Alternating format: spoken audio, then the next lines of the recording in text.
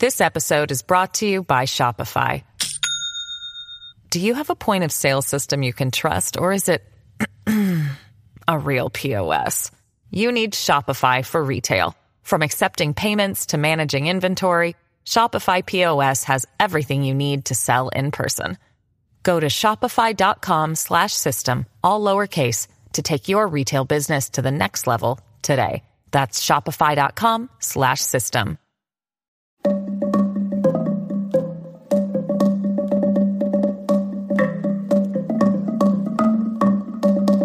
Hi, I'm Alyssa Milano, and this is Sorry Not Sorry.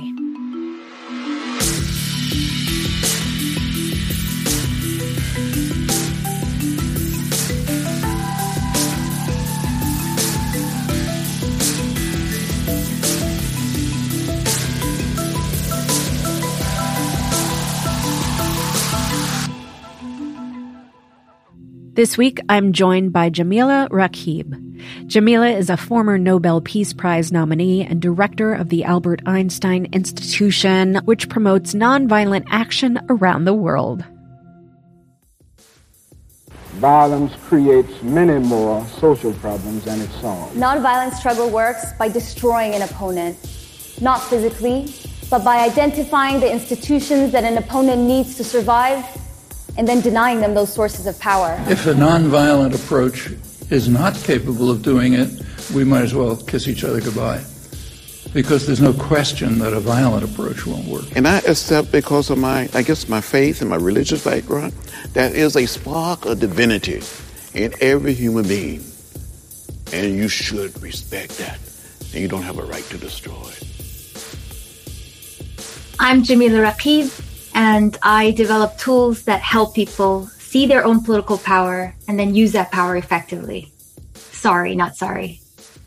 Jamila, I first heard you when my friend Baratunde Thurston curated a collection of TED Talks and yours was highlighted. And you said something there that changed so instantly how I think about nonviolent action, that it works by destroying an opponent. Can you start by telling us what nonviolent action is and what you meant by this?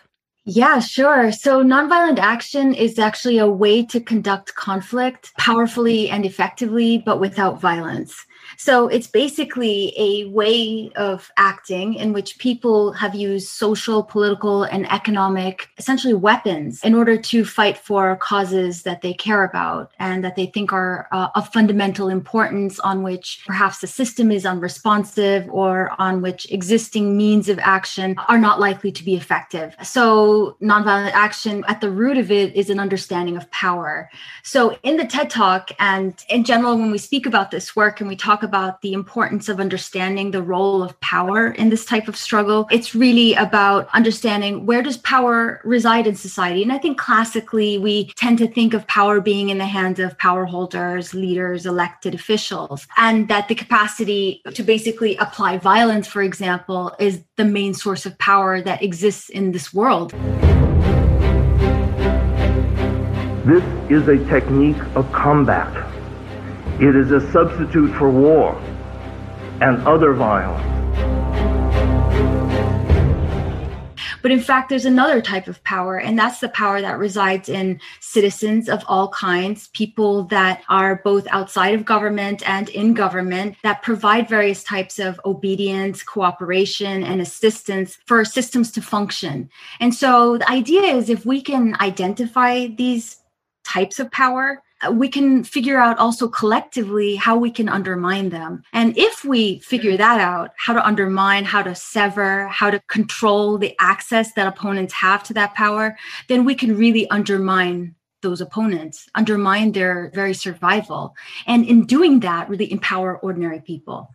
So that's what I meant by destroying your opponent, which, always gets people's attention because it doesn't fit with how we normally think about nonviolence as a kind of rejection of violence or peace and love type of thing. Right. I also love that in your TED Talk, you talk about how nonviolent resistance and action are different from street protests like the Women's March. Can you explain that a little bit for us? Yeah, I think that this is something that we struggle with globally, is this kind of equating of nonviolent action in terms of the whole technique, in terms of the whole kind of system of action with just simply street protests. And I think that the kind of first sort of action that people go to if we're dissatisfied, if we don't agree with a particular policy, if we want to make a particular change, that we're going to go in the street, hold a sign, and talk about what we don't agree with, talk about what we want changed. This idea that expressing dissatisfaction somehow magically leads to social and political change is, I think, a barrier we really need to get past. Because what we do know is that's hardly how change actually happens. That street demonstrations and protests are actually on the weaker side of the spectrum of the kind of repertoire of action available to people. And so historically, when people have actually shaken the system and forced change, actually coerced, it hasn't been in expressing dissatisfaction, and it hasn't been in protesting policies. It's actually been in withdrawing their cooperation, creation of new institutions, like creation of new power, really wielding power and denying it. And that doesn't happen necessarily with going in the streets. So you may have heard that we have this list of 198 methods that my mentor, Gene Sharp, drew up, and it took him decades to do that. The Albert Einstein Institution developed 198 methods of nonviolent action. Some of these can be done individually or in groups at the community level. Others can be done at various different levels of influence, and some were geared specifically to government action, even on the international level. He was looking at historically what are the specific actions people have taken beyond street protests. And he found that actually there's multitudes of them, and that it's helpful to catalog them, to look at how they've been used, in what circumstances did they work, and when did they work less well, and also to look at them in terms of their categories. So what are the symbolic methods? What are the methods of non-cooperation, economic boycotts, like strikes, like political non-cooperation? And then what are the methods of nonviolent intervention, which is really the creation of new institutions? So he cataloged these methods to show there's this diversity of things you can do, and also that some methods are stronger and more powerful than others. Well, I think most of us associate this with Gandhi and Martin Luther King, but that's not really the whole story, is it? Can you give us a brief historical overview of nonviolent action? So that would take all day or many days, because just the highlights. Right. Yeah, I think you're right that most people associate this type of action with Gandhi and King, but actually there's centuries of the use of this type of conflict, because essentially it's anytime people have recognized that the existing system needs to change, that the normal means of doing that are not adequate, and that there's something else that they need to do, people have employed these other kinds of methods. And what Gene Sharp, part of what he did was really look at that history and draw from those centuries of cases. He found that the history of this type of technique actually goes back to perhaps ancient Egypt, ancient Rome. There's something called a plebeian withdrawal from Rome, where like the workers of Rome basically left town, settled on a hill, sent a message to the rulers of Rome and said, let's see how well you do functioning in your society without us. And they did that for social and political rights. And it was a massive show of power. And it was perhaps one of the earlier general strikes. And you saw this actually in, as I said, ancient Egypt, where people that were responsible for the construction of some of the pyramids basically stopped working while they were not getting paid and said, until we get our allowance of grain, we're not coming into work. So we are drawing from these types of actions, not necessarily maximalist, massive struggles that produced huge revolutions. There's a lot we can learn from these cases. And so obviously, besides that, there's this type of action that's been used in every country in the world and throughout history. And so we see it used to save Jews during World War II. We see it in Eastern Europe, in Czechoslovakia. We see it obviously in the civil rights movement, but also in the labor movement, in the women's rights movement, in the suffrage movement, and on and on. And more recently, like if you look at the news this week, you have massive protests going on in Russia. You have essentially a struggle that's been taking place since July in Belarus against the dictator there. You have also what's being considered perhaps the biggest protest in world history going on in India with farmers who are protesting against new legislation that they think is extremely unfair and that's going to harm their livelihood. So it's both historical and contemporary cases that there's this massive number of examples that we can draw from, not just to get excited and inspired, but also to learn from them. I'm trying to think if there have been comparable successes from violent resistance, but I don't think that there have been. You mean through war and violence and terrorism and violent means. It's interesting that you say that, because I think globally we almost have this religious belief in violence as the most powerful thing you can do, not just for bad causes, but also ones we agree with. We constantly justify its use and support its use. Even if we condemn violence, we still say somehow it's necessary for these that we care about. For make no mistake, evil does exist in the world. A nonviolent movement could not have halted Hitler's armies. Negotiations cannot convince Al-Qaeda's leaders to lay down their arms. To say that force may sometimes be necessary is not a call to cynicism, it is a recognition of history. And so I think that is not rooted in the evidence. If you actually look at campaigns and struggles based on whether they used violence or nonviolent means, you'll find that the nonviolent ones are actually more effective, precisely because they're waged against powerful opponents that have the capacity and willingness to inflict violence. They're usually superior militarily. So groups that are waging struggles against those types of entities, often out of pragmatic choice, because this offers advantages, are having to use these means. And there's a lot of new research that really provides a lot of evidence about the efficacy of nonviolent means compared to violent means. It's so interesting because it really does feel like we always go to violence first, and especially as a nation. So I'm wondering what you think the draw of violent action is. Is it just part of a male ego? Is it that wars make a lot of money? What do you think is the draw of violent action? Yeah, maybe it's all of that, but I don't think it's inevitable, right? Because I think people are drawn also by effectiveness. They use the means which will make it most possible that they're going to win. And so I think part of the problem is that we don't really understand this type of struggle very well. There's too many misconceptions about what it is. We lump it in with all this other phenomenon, pacifism or moral nonviolence, which gets confusing for people. So I don't think we understand well that this actually offers advantages, that it will make it more possible for our communities to both reduce harm, act strategically in ways that can bring us the changes that we seek. So I don't know what the draw is, but I don't buy this kind of belief that it's somehow human nature. I think we have glorified violence historically. Through our education system, through our popular media, we talk about the way in which violence has delivered people rights and freedoms. And so we shouldn't be surprised when people think those are the means we also have to use in order to win rights and freedoms. But in fact, that's not how people have achieved the freedoms and the rights that we now have. They've won them through nonviolent struggle.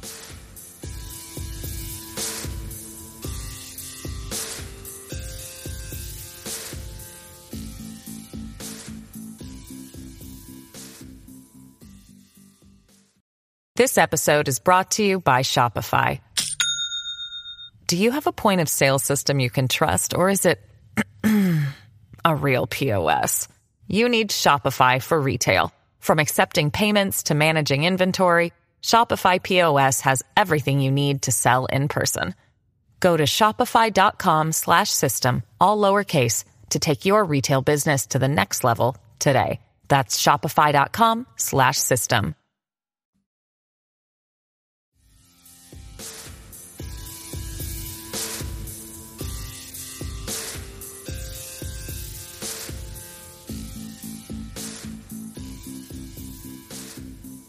Why do you think so few people are talking about and teaching nonviolent action around the world? Or is it just an American thing?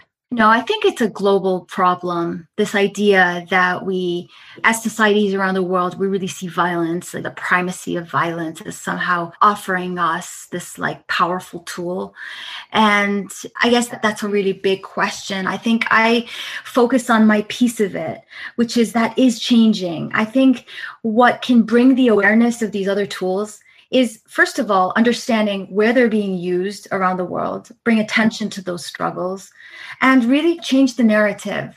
If we look at our country, for example, and we look at what our country just experienced, the United States. Now, if the narrative right now is that institutions worked, that the democratic system sustained itself, that it somehow was self-sustaining, that everything went the way it was supposed to, that of course it was going to be okay, or that legislators saved the day, or that the courts saved the day. I'm really worried right now that the narrative emerging from this kind of crisis that the United States just went through is that the system worked. Because I don't think necessarily the system worked. I think it's what people, regular people in our government, legislators, judges, ordinary people, all the civil society groups that organize, how our media stepped forward. It's a variety of things that happened that I think made it so that things went one way or the other. But in fact, we were very vulnerable. Our system remains vulnerable. And it's really important that we figure out how do we kind of bolster the systems that can make this democracy less vulnerable, that can make these systems and these institutions that were undermined, how can we strengthen those? And especially now when information and disinformation can travel so quickly, and we're looking at how technology has allowed for organizing such violent resistance, and how it's, I would think, easier now than ever before to not only spread the message, but get people in the place at the time that they need to be in order to have these violent moments. And it feels like we're drowning in this here in America. And now feels like the critical time where we have to say to ourselves that we're going to educate and empower people to choose a different way. But also, I want to know what you think that says about us as a culture. Right now, it feels like we're totally drowning in this place of violence. It feels like we're very vulnerable as a society. It feels like our institutions are vulnerable. It feels like communities that were already vulnerable are even more so. And the disinformation and the kind of constant violations are not helping that feeling. But in the midst of this sort of vulnerability and this kind of dark future that we're seeing is something else, which is that it's a time of engagement like perhaps never before. I think what's happened has been polarizing for people. I think it's forced people to take a side. I think that's what movements do. We know that from Black Lives Matter and the Me Too movement and all the struggles throughout history. All of you have been watching what I've been watching. At this hour, our democracy is under unprecedented assault. Social media networks took center stage this week when they suspended the president's accounts. Twitter and others cited several posts that they say incited the riots. We did our part to secure the integrity of the election. And then, on January 6th, President Trump gave a speech rejecting the results and calling on people to fight. Ordinary people have been forced to pick a side. It's now pretty uncomfortable not to take a side on certain fundamental issues, like, do we believe that armed people with the capacity and willingness to use violence should overtake a legislative building that is a fundamental part of our democratic system? Ordinary people have to make that choice. And so I think that engagement, that sort of increased recognition and awareness about how our systems are vulnerable, and then maybe what our role is as citizens to make them less so, is a positive, right? It may be that this crisis we just experienced was a crash course in what it means to be a citizen, what it means to be engaged, what it means to recognize that you have a role and responsibility in maintaining a democratic system beyond just voting every 4 years. I hope that's not my being overly hopeful or optimistic, but I think what it is that the danger of this moment is any feeling of inevitability, that everything's going to go to shit and there's nothing we can do. I've been feeling this inevitability about not holding people to account about this insurrection. And it just feels like we have an entire, not only part of the country, but also an entire part of the government that doesn't see how very hurtful and dangerous this was. They just seem to be completely playing into the conspiracy theories and QAnon. And I just want to ask you specifically about QAnon, because in preparation for this interview, I was thinking, is there a nonviolent action that we can take against non-governmental groups like QAnon and the violent insurrectionists in America? Like, what would be impactful or effective? I think it's a good question because it's precisely the kind of toolbox we're going to need to draw from. These organizations are not going away. And in fact, they may have been emboldened, obviously by the administration that 4 years, but also in the weeks since. And I think the idea is to figure out how we mobilize ourselves and how we develop organizations and networks that can really be a buffer to those other types of organizations. I think it may be also that they've had a blow in recent weeks. But what we do know is they're probably regrouping, right? They're probably looking at the past weeks and months and figuring out what they need to do for next time, how they can consolidate gains. And so I think we need to be doing the same. We need to be looking at ways in which we fail to prepare for those types of violations. Yes. And to really prepare properly. And right now, I think, is a moment of reflection, I think, for a lot of people. It was definitely a wake-up call because I was having a conversation with a congressman yesterday, and he said that with all of the warnings about January 6th, they still underestimated, and Capitol Police still underestimated the threat. The law enforcement officials responsible for security at the U.S. Capitol on January 6th blame incomplete intelligence for the violent and deadly mob attack. Officials say the lack of intelligence is what led to poor preparations on top of the delay to call in the National Guard. So during a Senate hearing, former U.S. Capitol Police Chief Stephen Sund said this. Capitol Police and responding law enforcement agencies showed tremendous restraint by not using their firearms, which would have likely led to a more chaotic situation and a possible mass casualty incident. It's shocking to me, especially in a time where, isn't this why people from our government fought for surveillance? Like, so that they can intercept these threats and these whispers. And it's been so bizarre to watch it unfold in a way where there seemed to be no preparation at all. So I'm hopeful that because of the lack of preparation, that we do figure out like what's in the toolbox and how can we use it to prevent future attacks like this. I don't think it's over. I don't think the violence is over. I think that there will continue to be a violent uprising. And I don't know, even as a messenger, as an influencer, as someone who has and uses her platform to try to educate and empower, I'm at a loss. I am at a loss as to what we have to do. Knowing everything that you know about the country right now and everything that we are facing and how everyone has chosen a side. What do you think is the greatest tool for nonviolent action that we have in this country and also globally? Or do you think it is specific to the territory and what they're fighting against or for? I would love to see an analysis of what gives these types of systems power, what gives these communities power and these networks, what has allowed them to flourish the way that they have.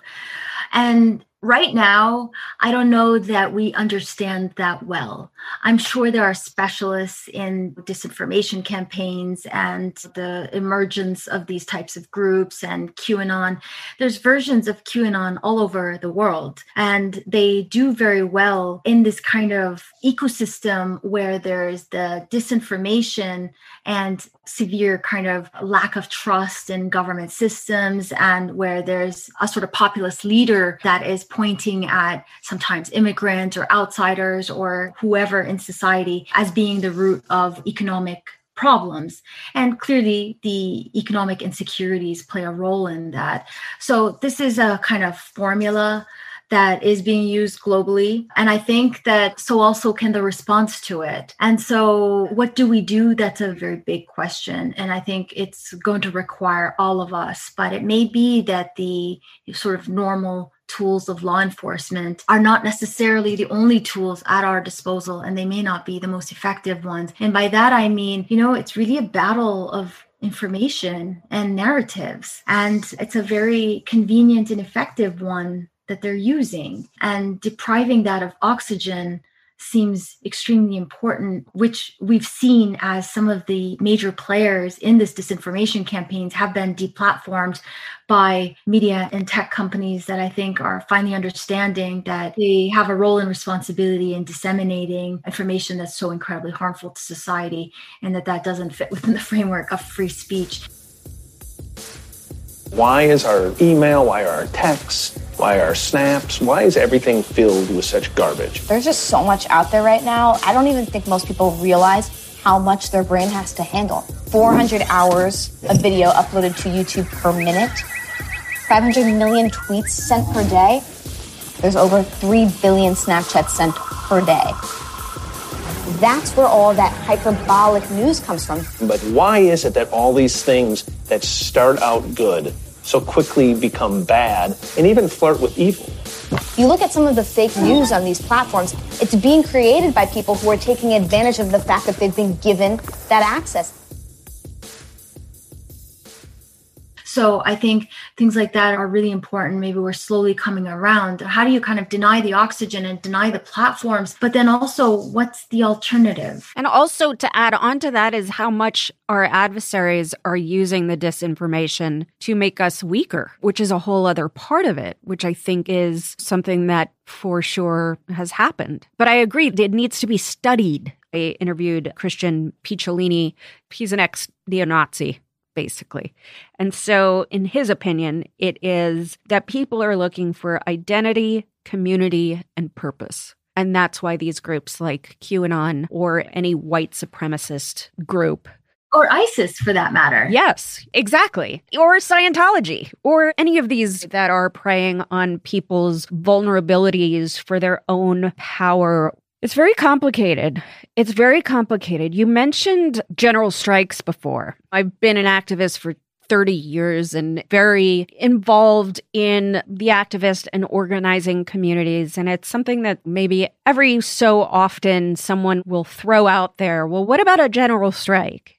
And then part of me feels like it almost wouldn't work in this country, in a modern industrialized society, because the response to that, especially for those of us who have empathy and compassion and are aware, is that a general strike would hurt the most vulnerable among us, the people that live on so little a day, that if we were to strike, it would harm those people the most. What are your thoughts on if a general strike could work in a modern society? I think it's a valid concern that when we throw out these tools and we consider using them, especially something so extreme as a general strike, I think we have to understand better what a general strike is and in what circumstances it should be used and how it works and how you actually do it effectively. Because calling for a general strike, you better understand whether people are going to really follow that and what preparations have you made and in what ways are vulnerable people going to be taken care of. And I think some of the best strikes throughout history are ones where groups calling for the strike have done a lot of preparation and advanced planning and doesn't seek to make vulnerable people more vulnerable. And I think, again, it is an extreme type of action. Now, there is a variety of other strikes at our disposal, ones that are going to focus on specific industries, one that are for shorter periods of time, either that they work with established labor unions or ones that are like wildcat strikes that are by like the NBA players, for example.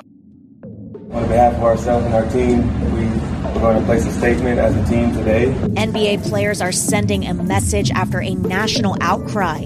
It all started after the Milwaukee Bucks announced they would be sitting out their scheduled playoff game Wednesday night. We are expected to play at a high level, give maximum effort, and hold each other accountable. We hold ourselves to that standard, and in this moment, we are demanding the same from lawmakers and law enforcement.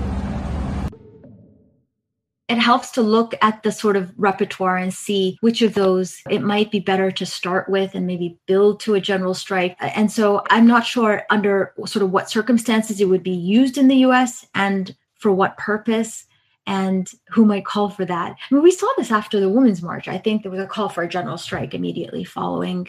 Yeah, and I think there was talk about it around the impeachment, the first impeachment, basically against the Trump regime, and how if we shut down the economy, since it is literally the only thing that seemed to impact him or pierce his armor, that would be the only thing that would really make him see exactly where we were and how we were feeling as a nation. I don't remember if after the Women's March that there was a call for it, but probably. It felt like such a huge violation that he was even elected and the circumstances around it that I wouldn't doubt that there were murmurs of a general strike. I think your question, though, your basic question is a really good one, is that when we're calling for these types of actions to understand what's the impact of the actions and how do they actually fit into a strategy that really looks at what are our objectives. Often we're acting because we're drawing from a set of tools and we're like, this looks interesting to do today. We're going to demonstrate in front of building X, or we're going to use this tool or this boycott. And I think this is where an analysis is really important, an understanding of our society. Where are the leverages that we hold that can actually shift things? And so there's some actions that are nonviolent, but just because they're nonviolent doesn't mean we should be using them, just doesn't mean that they're necessarily the most useful for a context. So that really matters, that sort of analytical piece.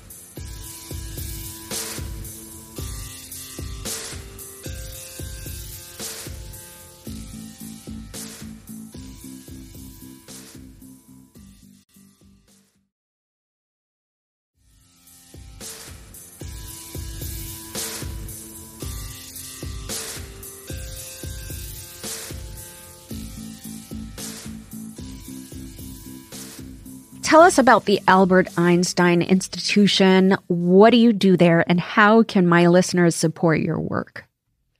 So the Einstein Institution is now in its 38th year, and it was founded by Gene Sharp, who I earlier mentioned, who is a father of this field of strategic nonviolent action.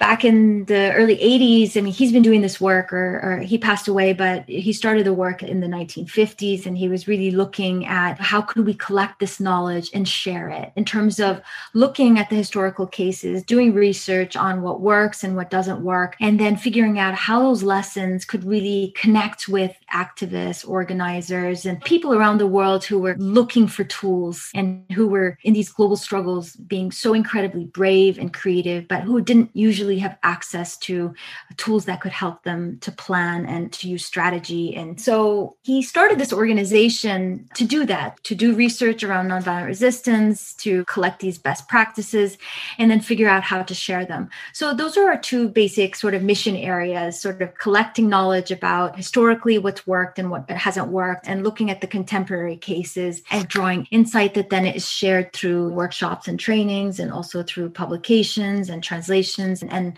other kind of resources that we make available. So that's really our work historically, is like collecting the knowledge and then sharing it. And that's what we do today. Incredibly important work. And you were nominated for a Nobel Peace Prize, which is just amazing. What was that experience like for you? It's, of course, a huge honor, and it's something that's nice to hear, but it's very much disconnected from our ordinary work. I mean, we work with people that do this incredible work, that take great risk, that really deserve all the honors. And it was just a piece of information. It was really nice to have that affirmation, in terms of the nomination, in terms of the group that made the nomination. But yeah. I've got to think it's got to feel almost like validation that you are on the right path and you're doing the right thing, and that the intention in your heart is translating and being understood by people. And that's got to be pretty, I just got goosebumps saying that out loud. So I think the exciting part is that there's growing recognition for this field, that this merits attention, it merits resources, that it's not just an offshoot of something else, but there's this really powerful phenomenon that offers so much hope to the world, but that we haven't done a good job studying, understanding, and supporting, to the detriment of people around the world. And so I think any recognition for this work, for our organization, is really, I think, a recognition that there's just growing awareness about what this field offers. So that part is really exciting. And then knowing that people under horrible circumstances all over the world are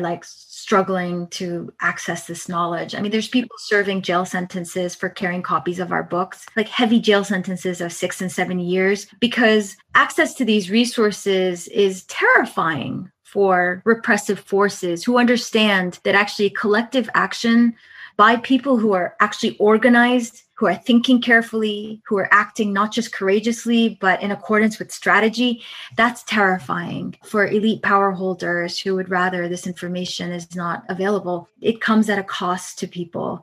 And so I think the more awareness we have about the work, the more protections for those people. You give me hope, and I want to know what gives you hope. I wouldn't dare not be hopeful looking out at this world and the fact that there's so much to draw from in terms of, again, the risk people are taking and the refusal and the defiance against oppressive forces. And so how could I not be hopeful? And I actually heard a few years ago, I don't know if you know the activist Daniel Ellsberg. The hundreds of thousands we were killing was unjustified homicide. And I couldn't see the difference between that and murder. Murder had to be stopped. This weekend, portions of a highly classified Pentagon document came to light for all the world to see and brought cries of outrage from Washington. We got to get this son of a bitch. He released the Pentagon Papers in the 1960s in the Vietnam War. And someone asked him the same question. And he said, well, I'll answer it like this, that people ask him, how did his marriage, how was it sustained over the course of 6 decades? And he said, well, me and my wife, neither of us wanted a divorce at the same time. And he said, that's what activism is like. As long as we don't all give up at the same time, we're good. And so I think it's incredibly hopeful that even on days where we feel really beat down, that we can turn to our neighbors and turn to our fellow citizens and to people around the world and know that people are not giving up. And so in spite of everything, if people are continuing to fight, then we need to do the same. We need to do our part. Thank you so much. Thanks for being a part of the podcast. Gandhi, Dr. King, dramatized and defined the technique of nonviolence, and yet he also said that the only alternative to fear is violence, and that if that were the alternative, he would have to choose violence. Do you subscribe to that judgment of Gandhi, or would you disavow violence under any condition? Well, I think I would have to somewhat interpret Gandhi at this point. I don't think he was setting forth violence as an alternative. I think he was emphasizing, or rather trying to refute an all too prevalent fallacy. And that is that the persons who use the method of nonviolence are actually the weak persons, persons who don't have the weapons of violence, persons who are afraid. And I think that is what Gandhi was attempting to refute. Now, in that instance, I would agree with Gandhi that if the only alternative to violence, to fear, is violence and vice versa, then I would say fight. But it isn't the only alternative. We are surrounded by violence. It has stained every thread in the American fabric. It's creating generations of trauma, and it's a self-perpetuating cycle. We need to break that cycle. On January 6th, we saw just how damaging violent action for change can be. We also saw just how ineffective it is. Joe Biden is president. Donald Trump was impeached and relegated to a shameful part of our history. Violent action did not work. It must never be allowed to work. Nonviolence and peace are not the same thing. Nonviolent action is action. It's not passive. It requires courage and dedication and perseverance and being very, very smart and even more strategic. It is an act of destruction, but not an act of bloodletting. It is the path we need to take to tear down the systems of oppression that are so very evident in America today and build something better and more equitable for all of us. We need to be effective, and nonviolent resistance is the way to get there.